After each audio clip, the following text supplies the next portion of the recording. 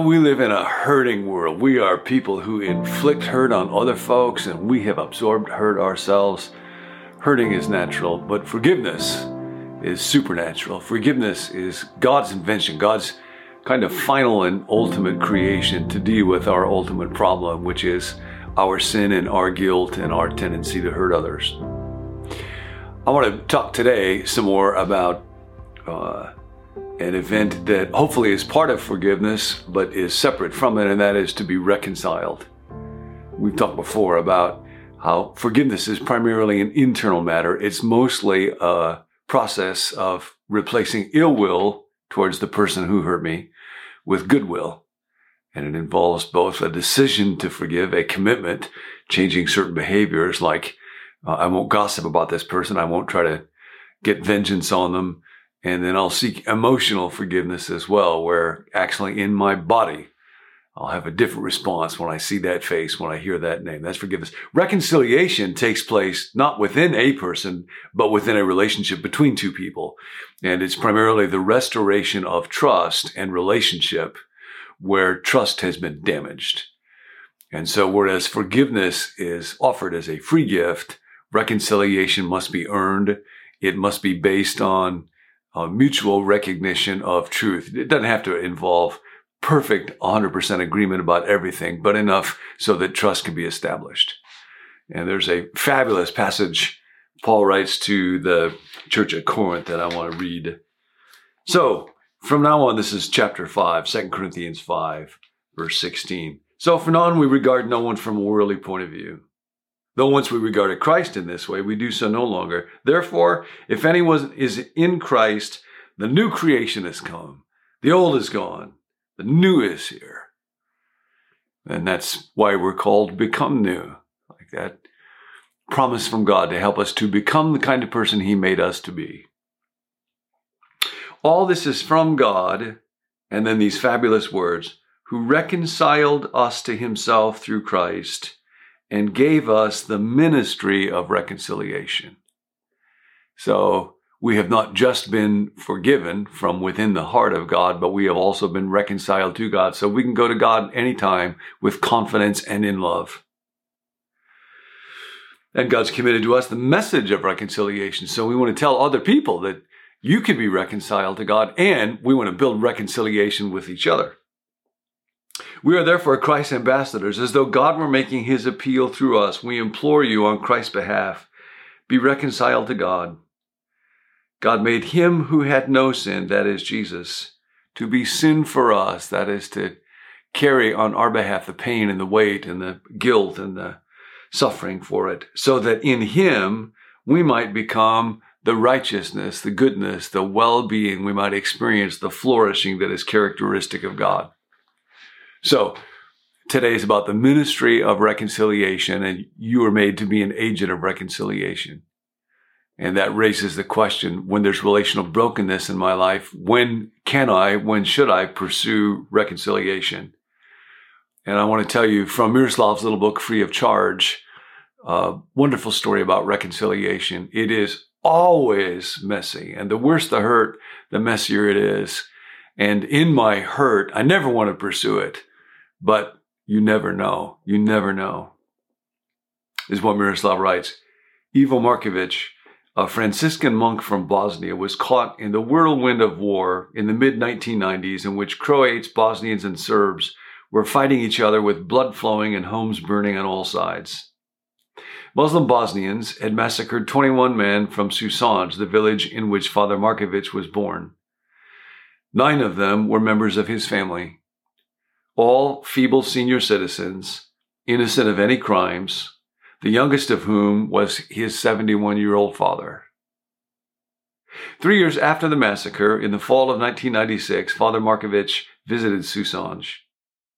Occupying the house in which his brother used to live was a fierce Muslim woman. He was warned not to go there because she brandished a rifle to protect her new home. And by the way, this is the part of the world that Miroslav was from. He was very familiar with this conflict and these divisions. He was warned not to go there because she brandished a rifle to protect her new home. He went anyway. As he approached the house, she was waiting for him, cigarette in her mouth and rifle cocked. She barked, "Go away or I'll shoot you." "No, you won't shoot me," said Father Markovitch in a gentle but firm voice. "You'll make a cup of coffee for me." She stared at him for a while, and then slowly put the rifle down and went to the kitchen. Taking the last bit of coffee she had, she mixed in some already used grounds to make enough coffee for 2 cups. And they, deadly enemies, began to talk as they partook in the ancient ritual of hospitality, drinking coffee together. She told him of her loneliness, of the home she had lost, of the son who had never returned from the battlefield. When Father Markovitch returned a month later, she told him, "I rejoice at seeing you as much as if my son had returned home." Did they talk about forgiveness? I don't know. And in a sense, it doesn't matter. He, the victim, came to her asking for her hospitality in his brother's home, which she unrightfully possessed. And she responded. And though initially she greeted him with a gun, she eventually entered into relationship with him. The power and goodness and beauty of reconciliation is like nothing else. Worthington in his book talks about it's kind of a journey, and the metaphor that he uses, it's building a bridge. There's this quote from Jean-Paul Lederach: "You cannot build a bridge starting in the middle. Bridge builders must begin on the side that they're on." And always there'll be a part of me when it comes to reconciliation that says, really, I have to be the one to make the first move? Well, you have to be, because you're you. You're not in charge of the other person. You're on your side of a divide. And so the question is, what step could I take? Now, there's a process of decision.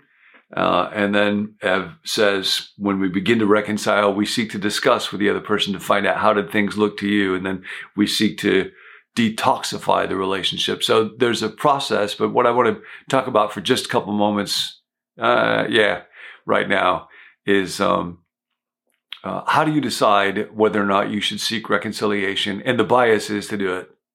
We are to be agents of reconciliation. We have been handed the ministry of reconciliation. At the core of the story of our world is our estrangement from the God who made us and loves us, and his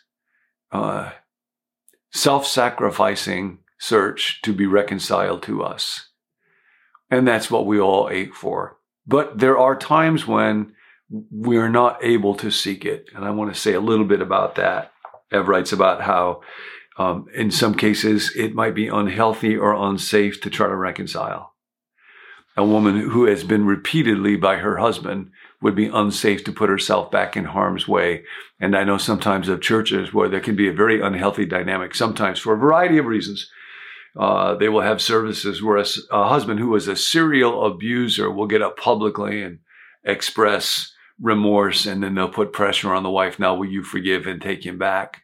We saw with David and old King Saul, there are some people where, even though they may feel sincerely bad for the moment, their character is such that they will not be safe or trustworthy, and it would not be wise and would not be God's will to put yourself in harm's way again. Wouldn't be good for you, wouldn't be good for them. It takes discernment and judgment. We're never offered a way of life that does not require judgment, discernment. There's not necessarily a formula for it, but there are times when people, based on what they have done in the past, have shown themselves to be capable of inflicting so much damage that to try to enter into a relationship with them, to take that risk, to give them the possibility or opportunity to do more damage would not be the right or loving things to do.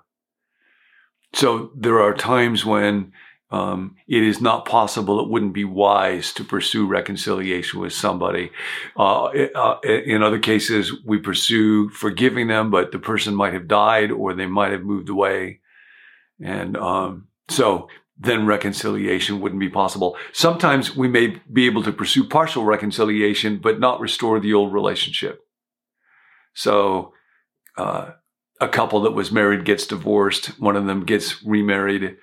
There was great hostility and hatred. There might be a process of forgiveness and a process of reconciliation where they're able to be kind to one another and maybe share holidays together, but they cannot remarry each other. It's not going to be the old relationship.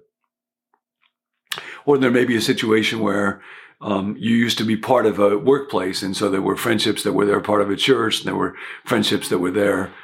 And now, for whatever reason, you're no longer in that workplace or you've moved away. So those relationships won't be what they once were, but you can seek to remove barriers and seek to remove the impediments. So you are an agent of reconciliation. And the question today is, how can you take one step towards reconciling with somebody? Maybe it's somebody that you live with where there's just been a little ding and you need to make a little repair. You need to say, I'm sorry. Maybe you need to head for a house where there's a lady with a rifle sitting on the front porch. Probably not going to be that dramatic. Might. What's a step of reconciliation? Maybe it's a small one where there's been a big estrangement. Maybe it's a little repair with somebody that you see on a regular basis.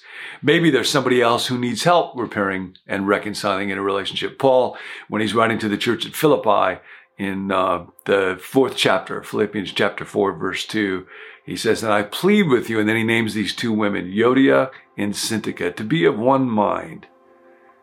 Apparently they had gotten in conflict, they'd gotten sideways with each other, and Paul publicly writes in this letter, come on, I want you guys to reconcile. And then to the rest of the church, it's very interesting. He doesn't say, and the rest of you judge them.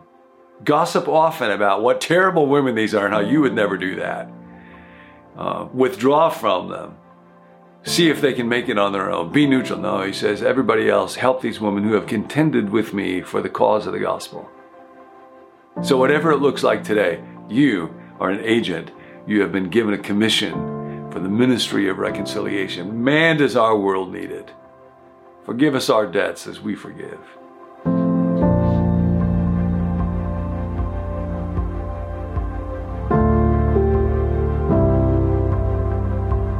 Thanks for joining us. At Become New, we want to grow spiritually one day at a time, but it's tough to do that alone. So we're offering a little more support for anyone who would like to work on putting the content into practice.